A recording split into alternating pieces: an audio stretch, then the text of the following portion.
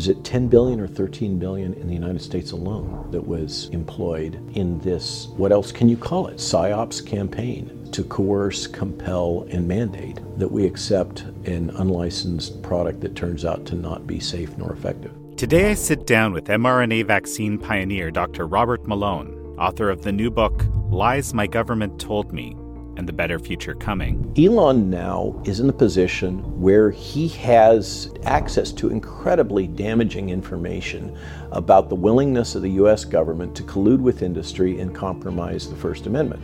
We dive into information warfare, psychological operations, and how we can make sense of the bewildering series of events we've witnessed in the last 3 years. Your mind and your thoughts, your very emotions, are the battleground. It is not about territory. It's about what you believe. This is American Thought Leaders, and I'm Jan Jekielek. Dr. Robert Malone, such a pleasure to have you back on American Thought Leaders. Jan, it's been my enduring pleasure to have these chats with you from time to time. It always forces me to think more about things before I walk into your studio. Well, let's talk about something that seems to be on everybody's mind right now, which is Twitter, of course. And you've said that Twitter isn't a business, it's a weapon. So what does that mean? This is an essay we put out a couple of months ago before Elon transformed the company in the way that he has. Twitter is one embodiment, as we all know now, of multiple social media platforms in which ostensibly what you interact with you believe to be free. And as has been pointed out repeatedly, if you don't know who's paying for it, you're the product. And the information that you provide is the value that's being extracted. All of these social media platforms are actively employed by intelligence community to shape opinion, to truly shape thought, to shape emotion. And Twitter, it's clear now, has become the premium platform for shaping emerging global consensus about the topics of the day. And in the case of Twitter, what triggered me to write this article was an analysis that had been done. The authors speculated that Twitter was deployed during Arab Spring. As I was reading that section, it triggered me because I knew that Twitter had been deployed during Arab Spring as a weapon. And it's often the case in our kind of military industrial intelligence complex world here in the United States that we have a history of piloting weapons platforms during peripheral skirmishes that are occurring in our kind of imperial world that we operate here out of Washington, D.C. In the case of Arab Spring, you'll recall that we had a lot of young crowds moving and acting in ways that were very disruptive. We'll just say disruptive. Then we're not placing value on, this person versus that person. They were just disruptive. I knew that Twitter was deployed then because I had a client at the time that was deeply, deeply involved in both non-classified and classified research into being able to map the emotional content of language being used by individuals on social media platforms. It's a multilingual program that analyzes emotional content of language. It's a form of language processing based on well-established psychological parameters, so it's all statistically grounded. And I was also working for a company, TASC, it's a Beltway bandit here, and in a senior position having to do with business development. And they had their own platforms that also were being developed for defense and intelligence communities to perform similar functions. So what I'm referring to here is that with modern social media platforms, one is able to obviously extensively map relationship clouds and also to map the consensus within a relationship cloud about a given topic, where that consensus is moving, who's driving it, who's at the fringes of that cloud that are the influencers that are dragging it in this direction or that direction. These social media platforms, the technology that we're all familiar with as individuals, and we use this language like, I've been shadow banned, okay? I've been deplatformed. I can't get the reach that I thought I could get. Or, oh, suddenly that tweet went really viral and a whole bunch of people saw it. And, oh, that's so great. They all agree with me. That is grossly naive to think that way. The way that these tools, these weapons, information warfare weapons work, is that those controlling them can modulate the messaging that's occurring within these influencer clouds that can be readily mapped. And in fact, all the members of that influencer cloud can be physically mapped in space, particularly if they're using a cellular device in an urban center, because you have multiple cell towers that can triangulate them. And that then maps into what's called Gorgon Stare, which is this incredible high-resolution imaging capability that we now have in spy satellites. So your current state of mind, based on the language that you're using and the topics that you're talking about, can be mapped very precisely, psychologically. It can be tied into a web of influence relationships. It can be identified in geospatial environments. It can be tied to physical images so that that can be tied to what is the vehicle you're driving? Who do you get into that vehicle with? Who are you traveling with? Who are you associating with? All these things can now be totally integrated and mapped. And by using these tools of manipulating what information, what tweets you put out, what messages you put out to your influencer cloud, they can modulate how those people behave. You can actually very actively control what individuals are thinking, the information that they're gathering, what they're being influenced to do. So a crowd that is in a plaza protesting against some action that's happened during Arab Spring can be modulated to go this direction physically or that direction or intellectually or psychologically very readily using these tools. Without, and I'll just jump in, without realizing that there's any manipulation actually happening. Precisely. And that is the essence of this kind of information warfare, psychological operations. And one phrase that's coming to fore more and more is fifth generation warfare, or fifth generation warfare gradient is a better way to think about it. This new battleground in which your mind and your thoughts, your very emotions, are the battleground. It is not about territory. It's about what you believe. It's what you think. And with these tools, that can be actively crafted, modified, manipulated in a very sophisticated way, and then propagated within the domain of those that you are influencing, which is why there's so much importance in targeting those that are, let's say, hyper-influential within a cloud of connectivity. So then what is the significance of Elon Musk taking over Twitter, and what has transpired in your mind, given everything you've just told me?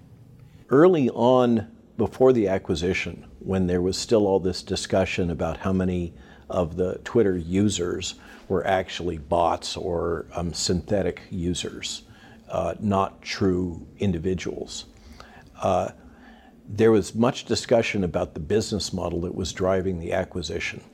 And this relates to the envisioned company X, a name that apparently Elon has bought back from PayPal. And for instance, to kind of illustrate an angle in this, you recall that Elon recently discussed in some of his tweets, I don't know how his board is letting him get away with it, by the way, he must have total control, that they're building a new alternative to PayPal. What he indicated early on was the intended business model was more akin to WeChat, in which Twitter, or whatever Twitter becomes, let's call it X for the sake of argument, becomes kind of one ring to rule them all. The universal application. The universal application through which you'll do your banking, your commercial transactions, buy your groceries, have your social media transactions, everything. Okay, that's the logic that was purported underlying the acquisition. And so from that, the importance of understanding the true user base becomes crucial, because that is something that is a commodity. You know, your or my being on Twitter represents a potential node that has commercial transactions that could be monetized. Okay, so what do we have here? I'm not sure, and I think a lot of people are kind of on the fence. Certainly, I think we can all celebrate Elon's willingness to be transparent and demonstrate integrity in disclosing the intense, almost casual, routine interaction between the intelligence community, particularly the FBI, and Twitter. That in these recent Twitter files that have come out clearly demonstrates how closely integrated Twitter was as a weapon for forming public opinion and manipulating public opinion and reinforcing the intended public opinion and consensus. But what's behind that, and where's he really going with this? This gentleman that is one of the major defense contractors to the United States, SpaceX, among other platforms, and is advancing this clearly transhumanist technology that we call Neuralink. What is really behind Elon Musk's business decisions? And a lot of people get caught up in the enthusiasm of Elon Musk being a savior of democracy and free speech. And that may be one of his motivations. I can't get in his head. I don't know what he's thinking. But I do know that he is a business person. And I do know that he's been a very successful business person as well as a very successful technologist. And it's hard for me to imagine that he would have invested, what's the number, 40 billion? 44, I think. Yeah, 44 billion, and which is a substantial fraction, is clearly not his capital. Okay, so somebody is out there that has decided to deploy a major chunk of change, invest a lot of treasure in acquiring this thing, which, whether intentional or not, puts Elon in a position where he's functionally able to blackmail the United States government. Now, that's a big word. It has a lot of impact. But I'm reminded of J. Edgar Hoover, who used to keep his little black book, where he had dirt on a lot of people here in D.C. And then, of course, we had this honey trap operation that we called Jeffrey Epstein and Maxwell, that was clearly an intelligence honey trap operation to compromise people. And Elon now is in the position where he has access to incredibly damaging information about the willingness of the U.S. government to collude with industry and compromise the First Amendment. And remember, this is a court case being brought by the two attorneys general, and they have just been given a huge gift. It basically makes their case. So I found it fascinating that Janet Yellen a few weeks ago was talking about the need to evaluate the potential antitrust implications of Elon Musk's acquisition of Twitter. Elon doesn't have any other social media platforms, so Janet Yellen basically starts saber rattling. And a week later, Elon Musk starts deploying intelligence about collusion between the U.S. government and Twitter to censor people on a routine basis. I'm just trying to make the point that there are wheels within wheels within wheels here. I can't ferret them out. I don't think you can either. We're left here on the sidelines observing the passion play, observing the kabuki theater, and trying to discern meaning out of these little fragments of information which are being selectively released and deployed. And we also know now that a major Democratic operative, lawyer, was busy filtering all that information until fairly recently, unbeknownst to Elon Musk. So like I'm saying, there are wheels within wheels within wheels on this, and I don't, Elon doesn't call me up. He contacted Jay Bhattacharya, right, 2 Sundays ago, to go into Twitter HQ and start reviewing COVID files. So I'm not talking to him. Nobody in my close circle has direct personal communication on a routine basis with him. I don't know what he's thinking, but I do know that he is a very intelligent individual. I know that he is very strategic. And if he's doing things in this space to advance free speech and essentially to protect democracy, or protect the integrity of the American experiment, I applaud that. I thank him for it from the bottom of my heart. Whatever his intentions are, if that's the outcome, one of the outcomes, it's a win. But I don't think any of us should be so naive as to assume that that is his only objective. One of the things that struck me, and I've written a little bit about this, is the gift. The thing that I think the gift that Elon has given everyone is he has a substantial following. There's a lot of people that love Elon, right? And a bunch of haters. And certainly a bunch of haters. But here's the thing, okay? This corporate media ecosystem and so forth, is started all of a sudden hating Elon, right? When they were either neutral or very positive to him for the vast majority of the opportunity they had to do it. Tesla stock tanked. Tesla stock tanked. So my point is that all these people are now watching how this whole ecosystem has shifted on this guy, right? And wondering to themselves, wait a second, maybe this has happened before? It's like this giant red pill. That's what I think. I have a friend that corresponds with me that makes the case that it's actually Alex Marinos, a key opinion leader in this social media space. And just a shout out, I'm grateful because he endorsed that, yes, in fact, the data do support my thesis that I was the original inciting inventor for this technology platform. Put that aside, Alex makes the case that Elon goes through these love-hate cycles about every 2 to 3 years and has been doing so for quite a long time.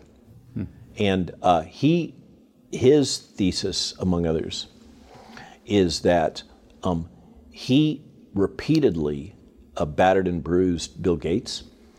He basically outmaneuvered him on Tesla stock and other things, and with SpaceX also, beat the expectations. So there's this long history of him going through these hero-villain cycles in corporate media, and that appears to reflect underlying tensions within this caste that I like to call the overlords, this tiny, tiny fraction of elite that we can increasingly see seem to control a lot of global events.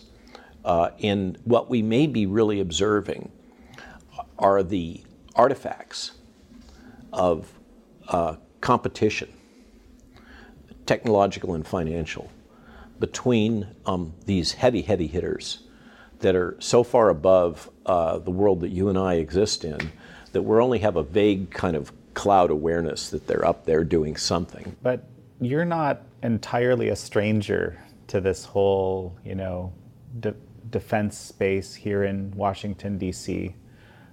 You've got secret clearance. You've worked with all sorts of contractors. We talked about it even in this interview a little bit earlier. You've sat on a number of these boards in these three-letter health agencies and so forth.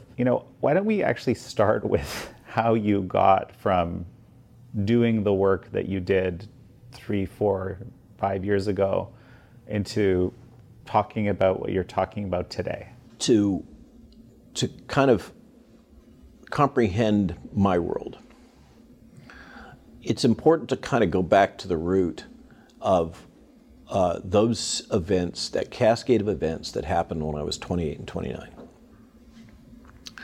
Working for this, leader in American biotechnology, who was trained by David Baltimore, characterized reverse transcriptase form, for which he got the Nobel Prize. David Baltimore being one of the most influential molecular biologists in the history of the world. I'm referring to Inder Verma, who eventually got run out of the Salk Institute because of Me Too. Basically, he finally got outed after decades of sexual harassment. And Inder gave me an ultimatum if I left his lab when I left it. And you'll recall from my personal story, I left it at a time when I'd had a nervous breakdown and was diagnosed by physicians at UC San Diego as having post-traumatic stress disorder based on what I'd experienced at the Salk. But Inder told me that I would never get an NIH grant if I left, and by God, he was right. I was forced to find another way to proceed, and then, as if that wasn't bad enough, I destroyed my career as a gene therapist by being a whistleblower about the Jesse Gelsinger death, this UPenn adenoviral vector overdosing situation that Jim Wilson got into that collapsed the entire gene therapy industry. And at the time I was taking training with a bioethicist at UMaryland, who is also Jill's PhD mentor, by the way. And I told him what I knew about what had taken place. And he said, Robert, you have an ethical obligation to disclose what you know to the press. The press at that time included Cheryl Gay Stolberg, and that became the basis for an article that really catapulted her career in the New York Times. And it eventually resulted in the collapse of the entire gene therapy enterprise, really, as funded by NIH. So I was persona non grata times 2. And I had to find a way forward. When I was in 1991, is that right? I think 1989. Yeah, it's like 91, 92.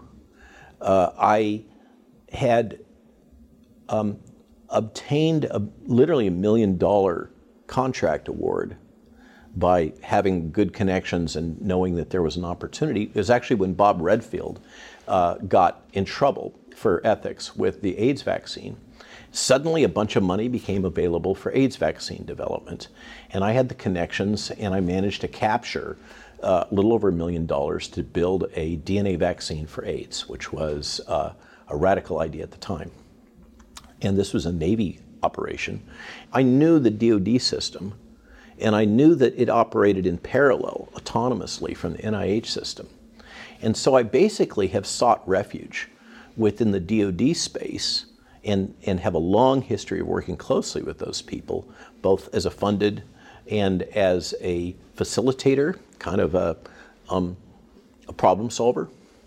And over time, because of my connections and who I'd grown up with, who then had people that had grown within particularly Defense Threat Reduction Agency, they came to me again and again for advice and assistance in building teams to solve complicated problems. A notable example was when I basically spearheaded the development of the Ebola vaccine and got Merck to buy it.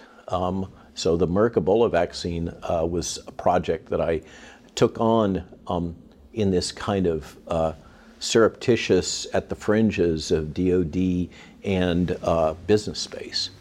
So I've long operated in this kind of gray zone between Beltway bandits and service providers, contractors, and Department of Defense of necessity, because I couldn't really operate within the traditional NIH academic space.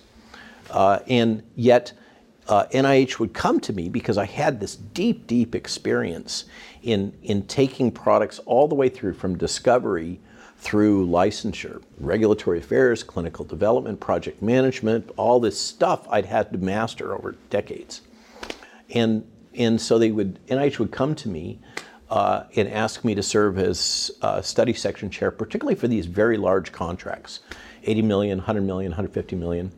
And I kind of grew to specialize in assembling teams to solve complicated problems and capturing the money to get them funded to do the stuff that the gubbies wanted to have done. So that's kind of been my business. And the way that that has worked, and again, it's of necessity. I was forced into this space. And the way that works as a consultant, just trying to pay my bills, is that these clients want to take credit for what gets done. And so you have to operate to do a business like what I was doing as essentially a small consulting shop. You have to operate behind the scenes. You have to keep quiet, let the client take the win, enable them, facilitate them, coach them. And that's kind of how I've gone along in my career now for decades, until this cascade of events, which is unlike any. I've been doing this through multiple outbreaks now.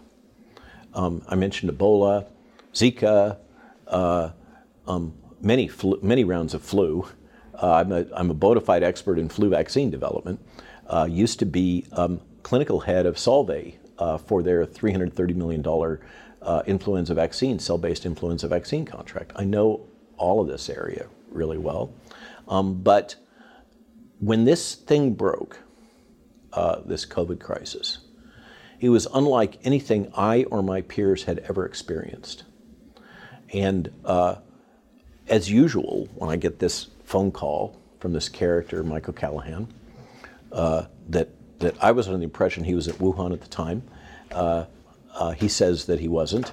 He went to Wuhan shortly thereafter, and then left with the quarantine is his story, and then went to the Diamond Princess and managed that. But when I got this call, as I usually do, I made a threat assessment, and I said, what's it going to take to build a vaccine? What's the timeline? What's the timeline for new drugs? What's the timeline for repurposed drugs? And I threw myself into identifying, with my team, identifying repurposed drugs back in January of 2020.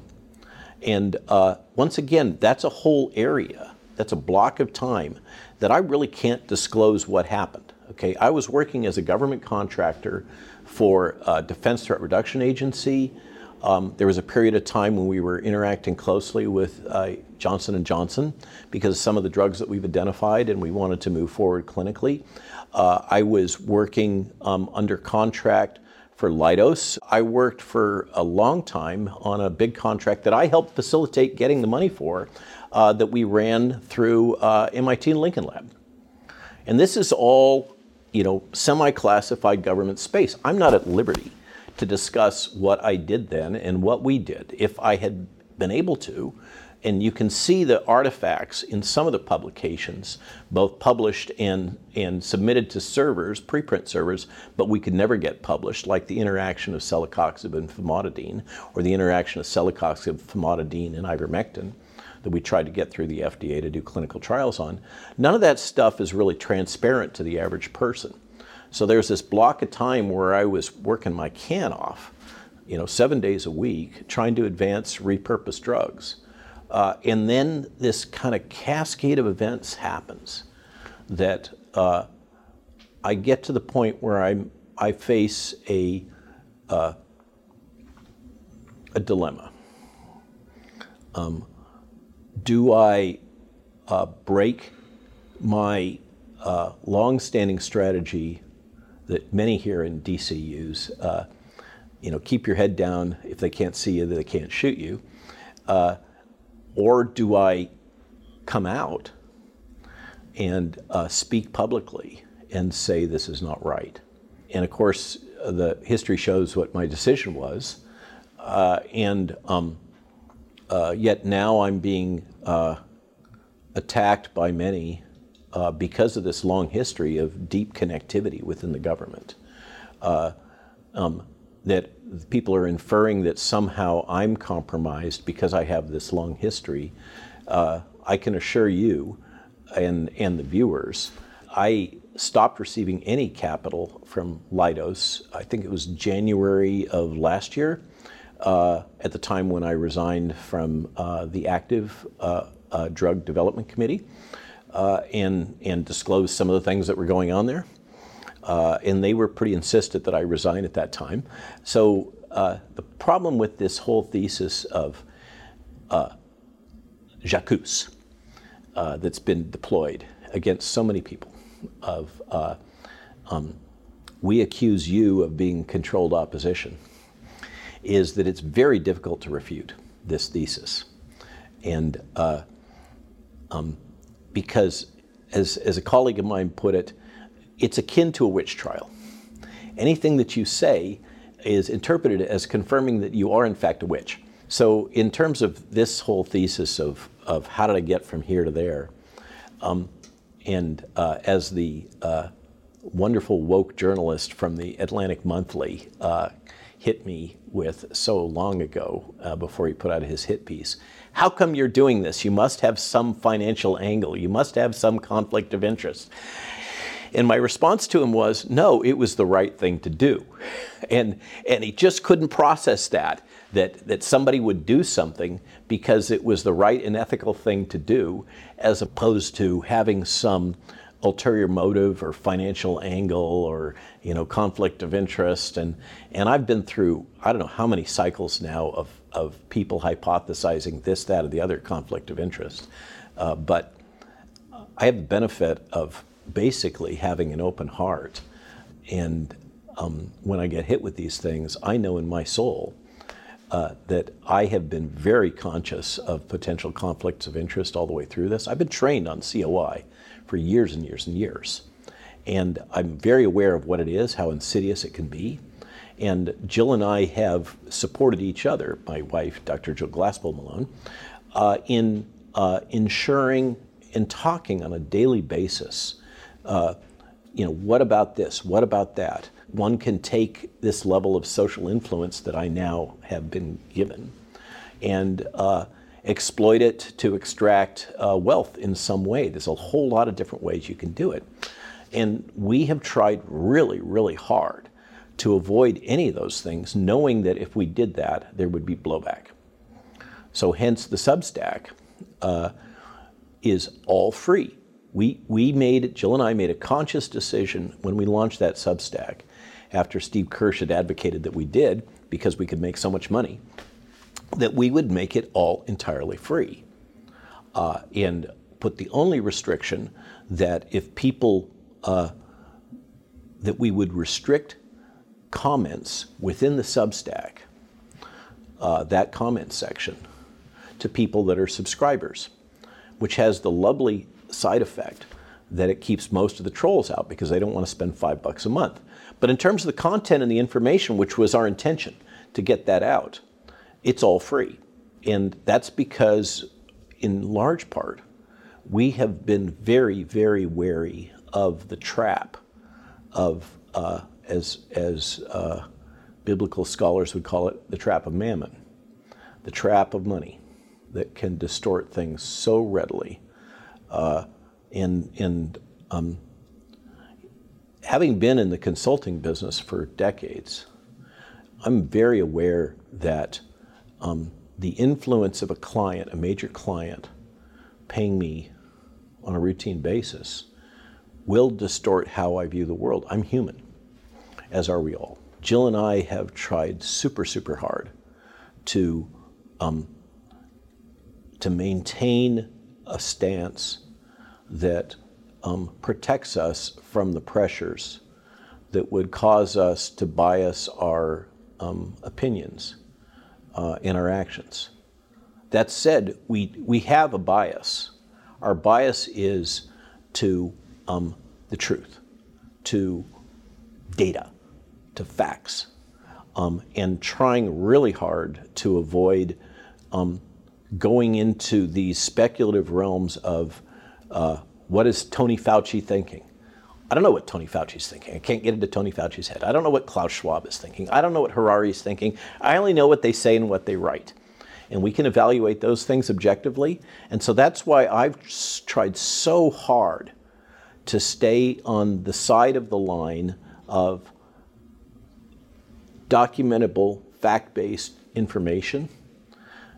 And as you know, because you've experienced it consequent here at Epoch Times and NTD News, consequent to some of the things that I've said that were out on the edge, yet still fact-based, but were far from the accepted consensus of the time, that I still took plenty of hits from that, but as did you at Epoch and you personally. But by forcing this rigor of not allowing yourself to cross that line and speculate about intent, speculate about somebody's strategy.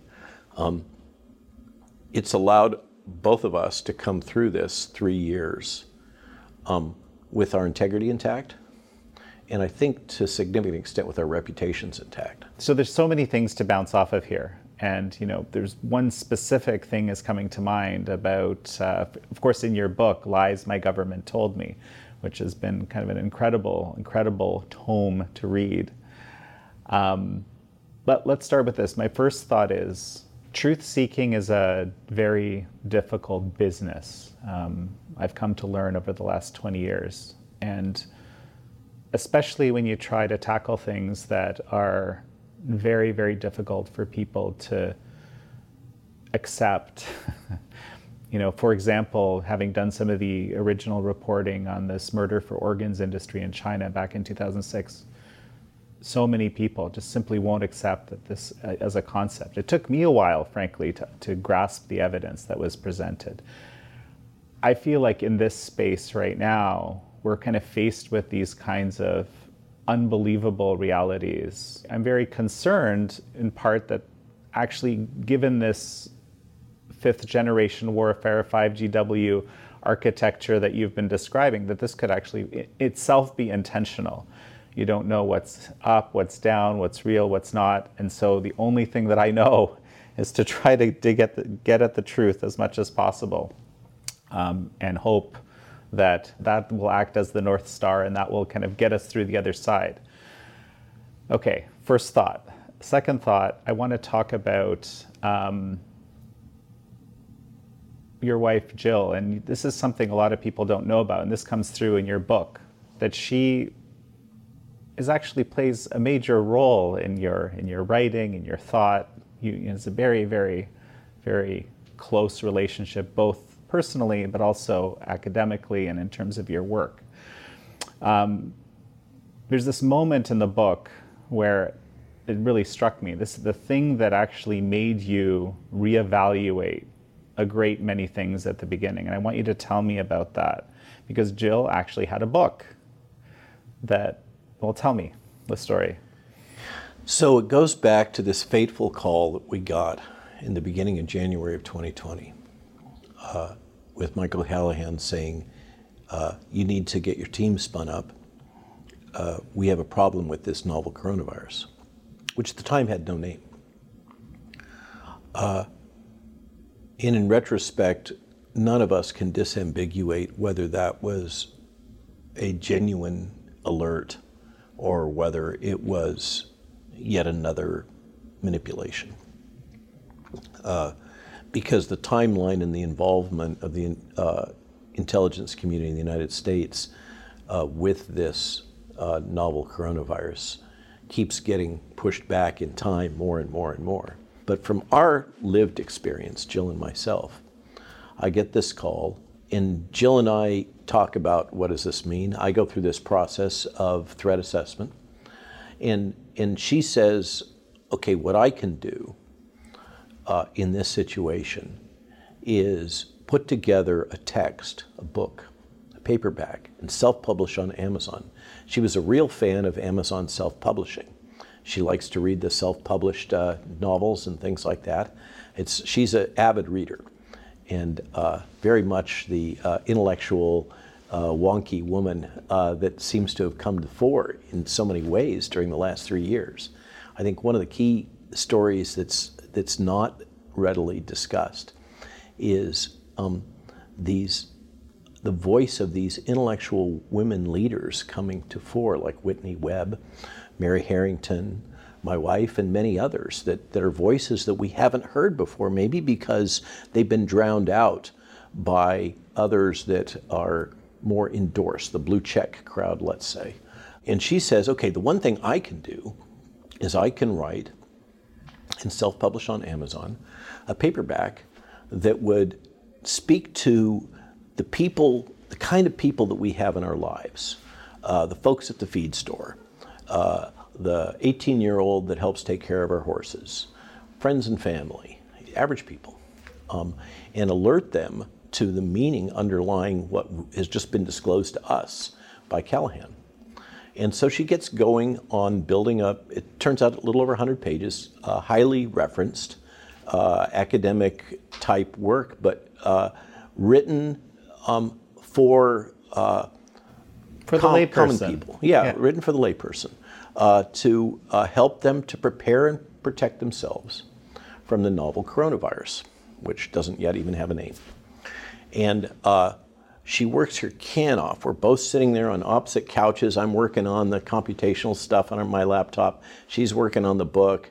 I edit her stuff. I write a chapter for it about the virus, etc. And she just busts her can and gets it out in the first week in February, which some detractors cite as evidence that I'm deep state because I must have known about this months and months before in order to put out a book in first week in February. But the fact is, as the world now knows, she's a prolific writer, and she did this thing.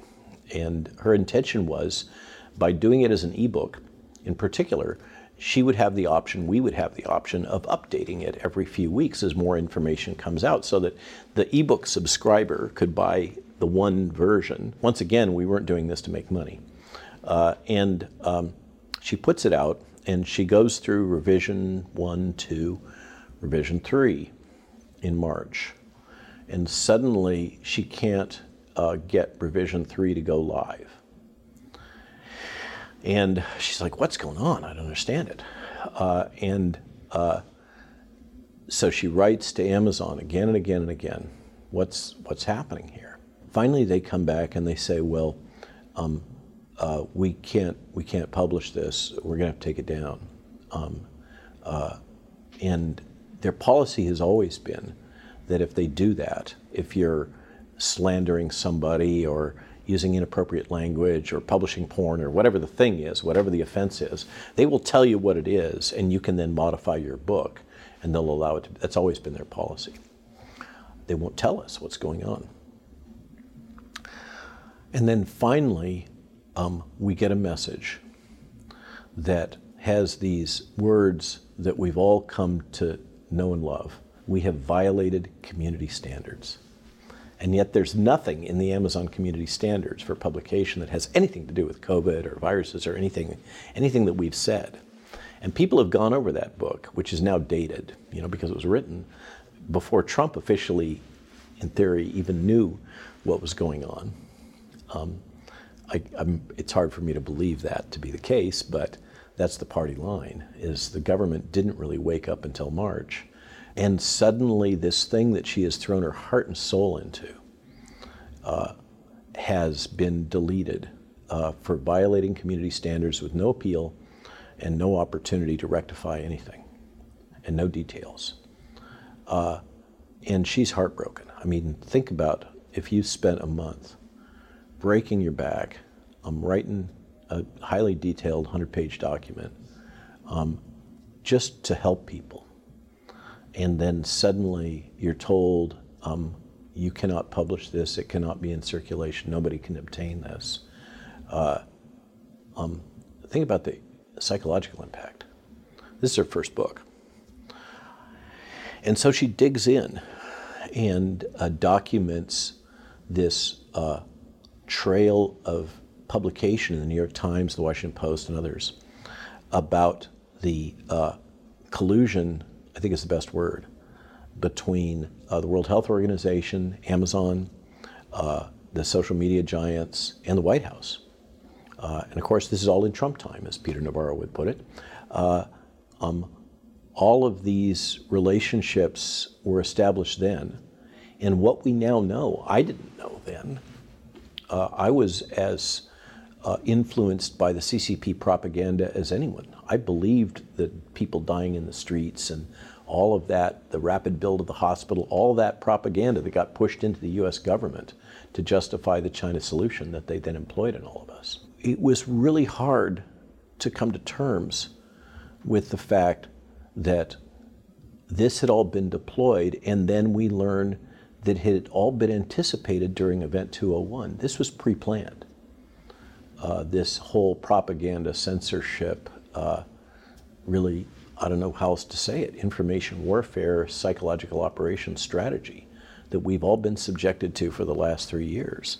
And Jill, in the frame of when this happened, was able to grab these stories that had been posted in these various organs that we now call corporate media or state-controlled media, like the Washington Post and the New York Times, that clearly demonstrated that this was highly coordinated, and what we had just experienced was at the absolute front end, the tip of the spear, or as they like to say, the bleeding edge of the events and the strategy that would then be deployed against the entire world in a harmonized fashion.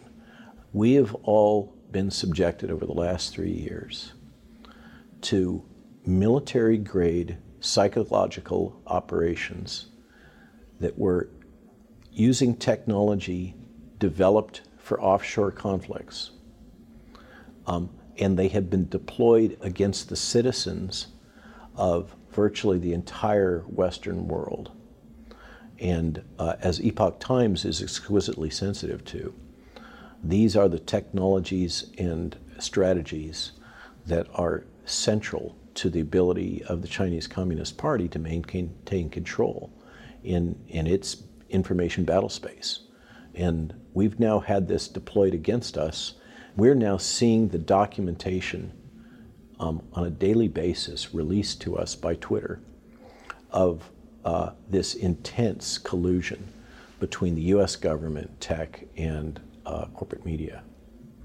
But for sure, the first kind of radicalization event for Jill and I in our stepwise progression of becoming increasingly disenchanted with the government and what was being done to the citizens, and increasingly attuned to the fact that they are breaching guardrail after guardrail in terms of ethics and the norms of drug development, bioethics, biodefense, pharmaceutical development.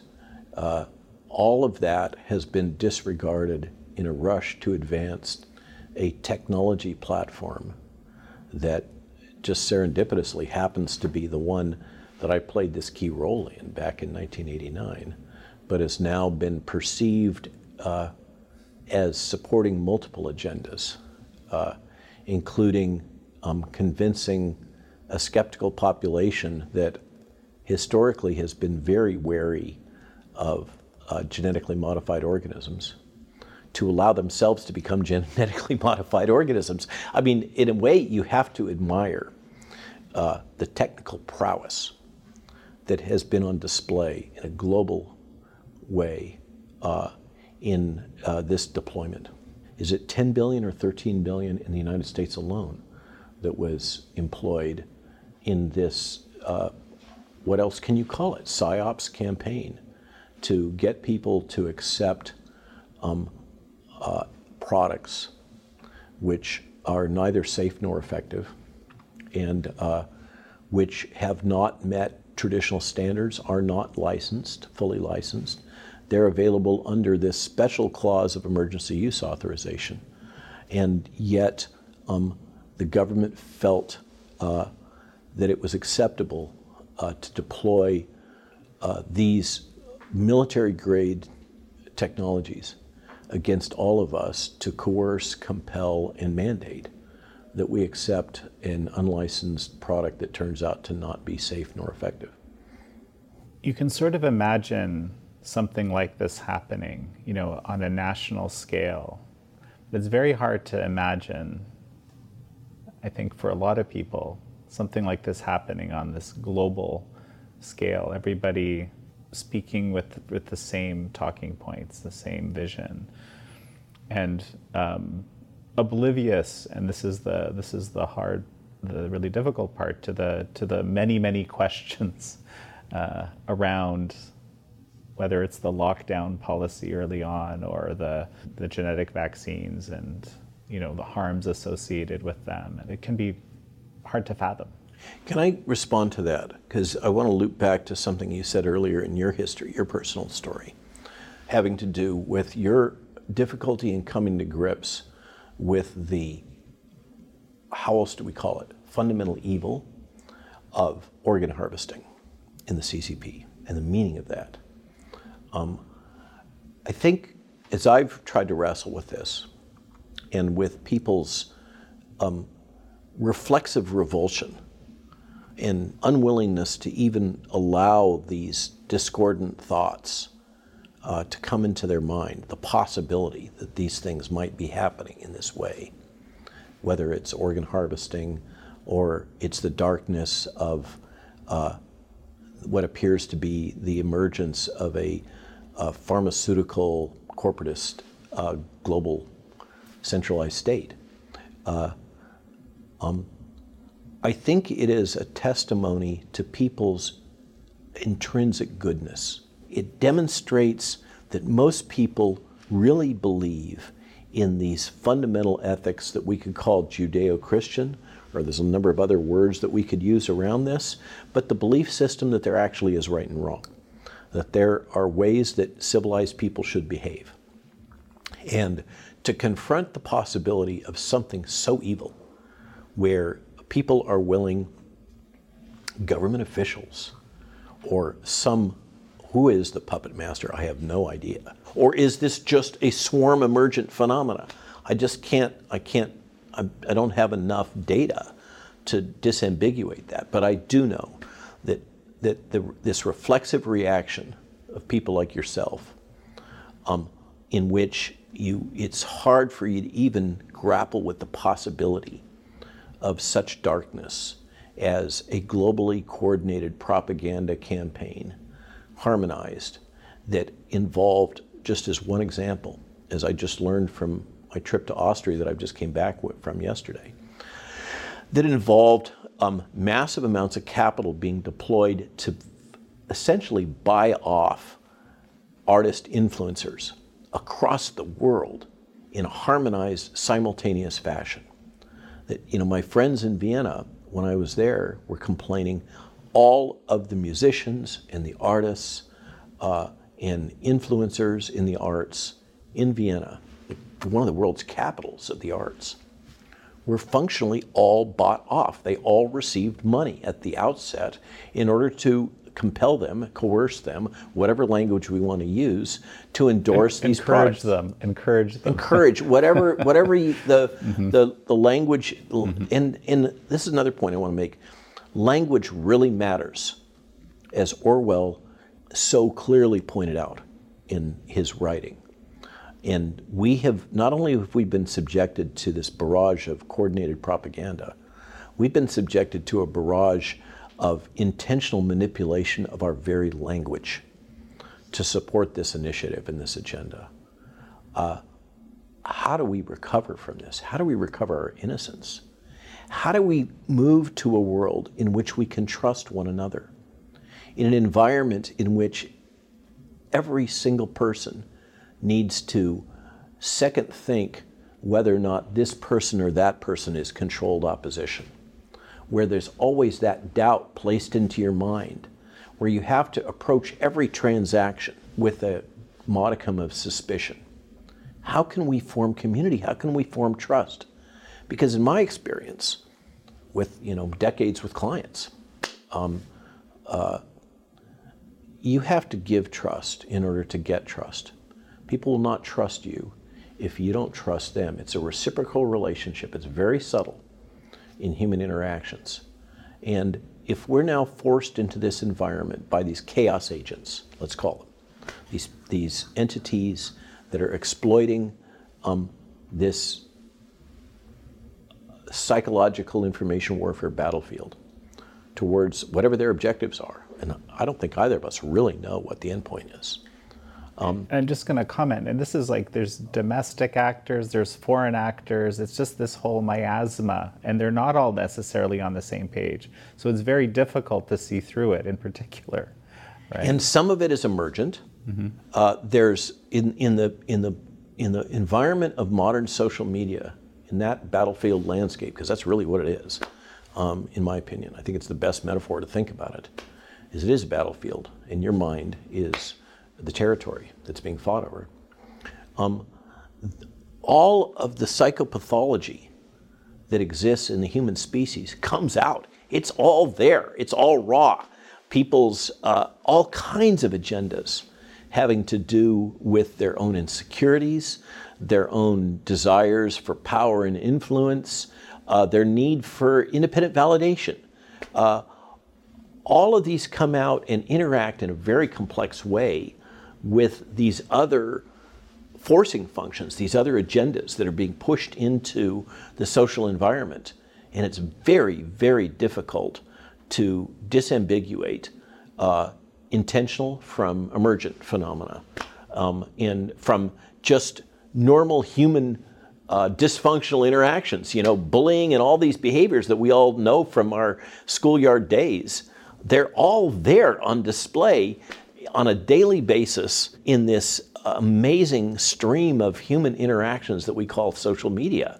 And they all interact to as Mary Harrington, I think in her lovely Unheard essays, she speaks of this swarm emergent phenomena of consensus that Twitter has been so good at enabling and crafting and shaping.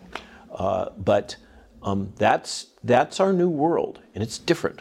And there's something particularly disturbing that Mary Harrington notes when talking about this swarmism, so to speak, and it's that there's no locus of responsibility. It's diffuse. And I believe it. I'm even getting shivers up my spine as I say this right now, but that fundamentally turns our whole way of dealing with responsibility, accountability on its head. Completely. And it's a very DC thing, as I pointed out in that one essay where I speak about this. It's long been the practice here in DC to set up a elite commission on fill in the blank, right? So if you've got a problem, you set up a commission. The members come up with their own assessment and their own recommendations, and they file some study report that people ignore or whatever. And then the decision makers can say, oh, well, we gave it to this commission. And the commission can say, well, this was a consensus opinion. No one of us is really responsible for this. You can't hold anybody on that commission accountable. You can't hold the people that commissioned the commission accountable. It is the perfect kabuki strategy, and it has absolutely been refined to a fine edge here in the imperial capital. So I want to reference your book a little bit here. And you Thank talk. No, my pleasure. It's quite the tome. It includes a series of essays by, a number of them have been on the American Thought Leaders program here with me on various topics. You divide it into 3 parts. You start with, what is the... I use the metaphor of how a physician approaches a patient. The first thing is to take the history and physical, which is what I try to give the reader is a kind of a front row seat in experiencing vicariously what some of the people out on the front edge have experienced. Pierre Corey being a great example, or Paul Merrick. Then the middle part is sense making. In the physician metaphor, that's akin to the diagnosis. How do we make sense out of what's happened here? And the book is a real-time journey. Jill and I could not have written this if we just sat down to write it right now. Because we use this process of serialization using the Substack tool. Each of these chapters derives from kind of a real-time assessment of events that were occurring. And it benefits in that because a lot of the citations are increasingly getting memory hold. They're hard to find.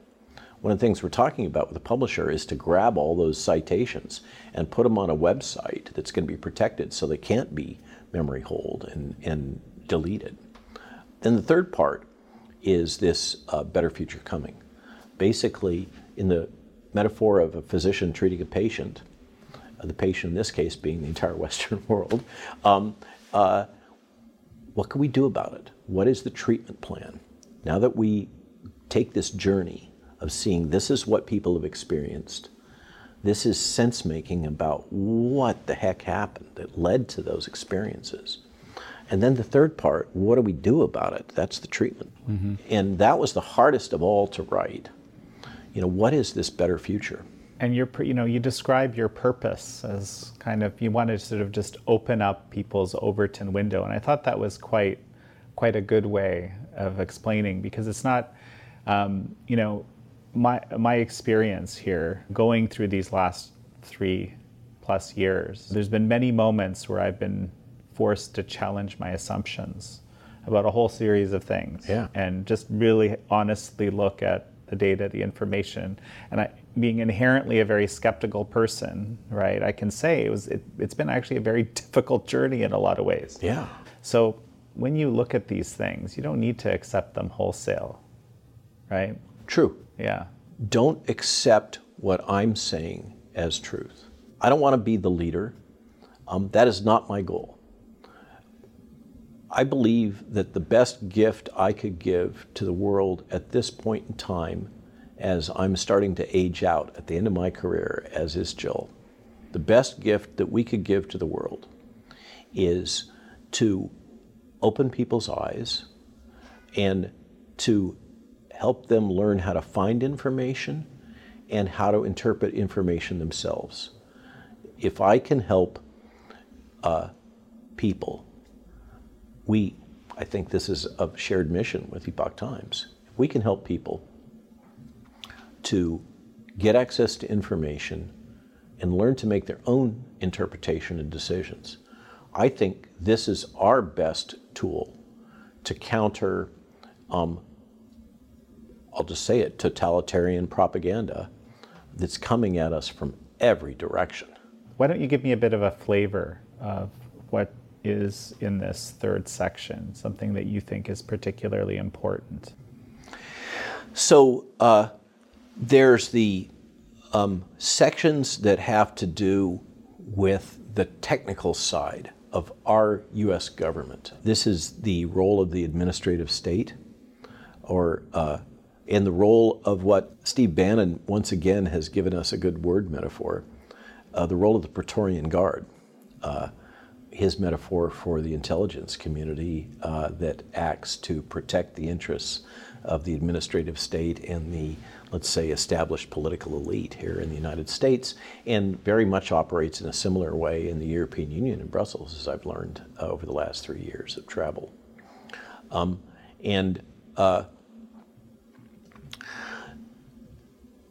What allows that, what in part significantly enables it, is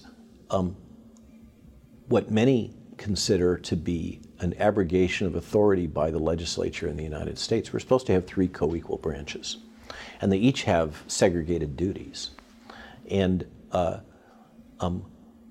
one of the key sections discusses some very tangible actions that could be taken by a new administration that was committed to returning the American experiment back to something more akin to the original vision, as opposed to this expansionist federalist monster that's been created that is basically consuming the world. So this has to do with things like the legal underpinning that enables the existence of this permanent cadre that we call the Senior Executive Service. These thousands of people that cannot be fired, that functionally run the government. And whatever you think of Mr. Trump, and there's obviously a diversity of opinion on this, and I don't want to get into it.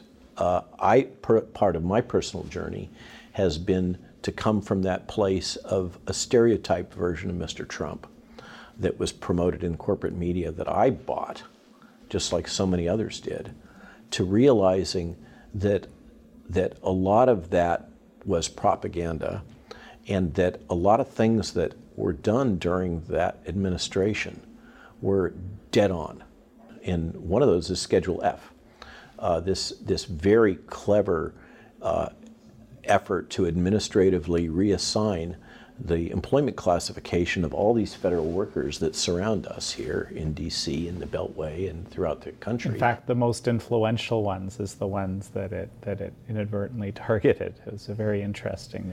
Yeah, and no surprise that this was the thing that he managed to finally get through all of the court obstacles that are thrown at anybody that tries to change employment law having to do with these key federal employees. And Schedule F finally overcame the last legal hurdles, and then the election happened, and the very first action that Mr. Biden took was to rescind the executive order about Schedule F, which I take as example of how powerful these entrenched administrative state interests are. So there's a bunch of technical things about the revolving door, about the problems with all of these federal agencies that have dual mandates, for instance. So, to take it out of the context of COVID, remember the 737 MAX? Okay, that turns out to be a great example of administrative capture by Boeing of the FAA. We have abundant examples of capture of the USDA by Monsanto. I mean, the head of the USDA for years has had close ties with Monsanto. All of these federal agencies that have dual purpose, they both regulate the industry and they promote the industry. We have to separate that. That cannot continue. It's at the root of the corruption. Now, my colleague Peter McCullough likes to point out the FDA under emergency use authorization acts as both the sponsor and the regulator of these medical products. Okay, that can't happen. That is, anybody that has had accounting 1A knows that that's wrong. Okay, you have to separate those kinds of functions or you get corruption. It will happen. Humans are humans. They behave in certain ways in response particularly to money. The corruption of the FDA and the CDC is at such a stage now that I think it is so self-evident that only the most hypnotized deny it. So there's that kind of technical stuff about the administrative state and what can we do about it. I put it there because we need to have discrete action items that could be taken up by another administration. That was the intention. Do I think that that's going to resolve the problem? I'm afraid that the loss of integrity throughout our government is so deep and profound, and we see it on a daily basis. We see it with, I'm sorry to pick on him, but Dr. Fauci is a skilled liar, as is typical of people that have been through the training in our intelligence community. It's interesting that Tony Fauci's, just to digress slightly, Tony Fauci's appointed new stand-in during this time where he's resigned, has all the hallmarks of intelligence community. He has worked in the biodefense sector and stood on all the main committees as Tony's right hand for well over a decade. He is deeply embedded in the intelligence community and the biodefense enterprise. And another thing that I speak about is ARPA-H, this new division of NIH that is modeled after DARPA, functionally the developmental arm of the CIA. That's what DARPA is, right? They created the SR-71 spy plane, and they created the internet, among many other things. We now have an entity of similar structure, led by a former DARPA program officer now, that has a line item budget for the first year of $1 billion with no detail for what appears to be advancement of transhumanism and biometric identification and all of that agenda within NIH. It's basically the intelligence community moving in within NIH. So we talk about this, but we also talk about the better future that people can enable on a personal level.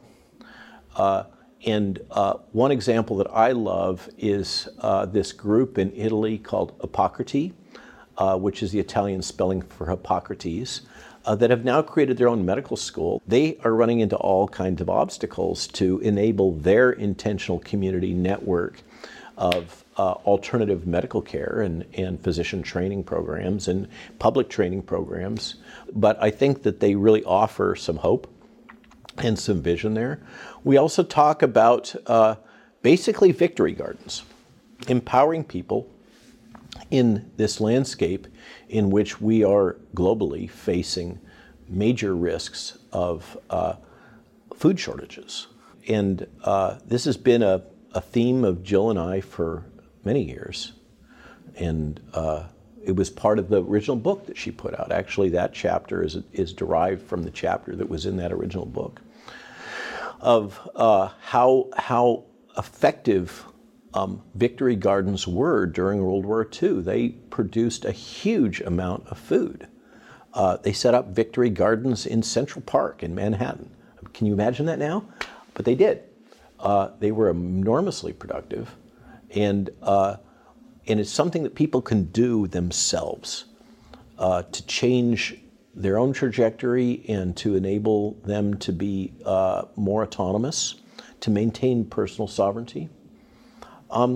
So the last part is this kind of mix of technical things that need to be fixed within the government, and can we fix them? I don't know. Through very pragmatic things about how to enable a decentralized future for all of us, as opposed to this very dark fourth industrial revolution, transhumanism, central command economy world that these transnational organizations and really globalist organizations like the World Health Organization, United Nations, et cetera, seem to be so actively, to use their own words, shaping for us. And this gets to the carbon credits and all those things. We don't have to live in their world.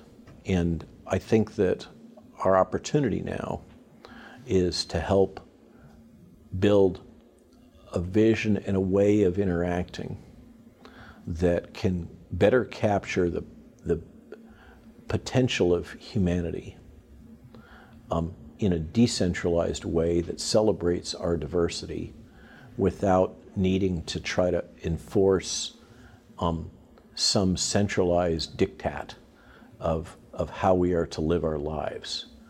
And I think that's the opportunity with a persuadable middle. Let's all take a little time to think about what the world we would like to live in looks like. And that's kind of the other part of that last section of the book, is trying to lay out how do we start to get there. And I want to say clearly and explicitly, I don't know the answer. I think I can help contribute some ideas about process, but I'm really wary of people who think they know the answer and want to tell us what it is. I've come to really mistrust those people. We can all agree that this enabling better future of decentralization, where we all have our own little version of an Amish community and we're all matrixed together, and let's create a think tank to figure out how to do that, which loops us right back into the same problems that we currently have. How do you envision a future that has never existed? How do you envision a way of organizing humanity that's different from anything that's been tried before? Because what keeps coming back at us is a 19th and 20th century version of somebody's utopia, whether it's Marxist or whatever. And I'm sorry, that's yesterday. how do we get to 21st and 22nd century thinking about how to organize ourselves in a world of these vast social networks and virtual interactions that have all kinds of emergent properties? I don't know, and I don't think any of us know, but I think it's a journey we're taking. No, absolutely, and this is a journey we'll be taking together. Dr. Robert Malone, it's such a pleasure to have you on. Thanks, Jan. Thanks for joining us for this episode of American Thought Leaders with Dr. Robert Malone. We're actually going to head over to Twitter Spaces right now to do a live Q&A, and we have a short link for it. That's ept.ms/Malone Space. Again, ept.ms/Malone Space. See you there.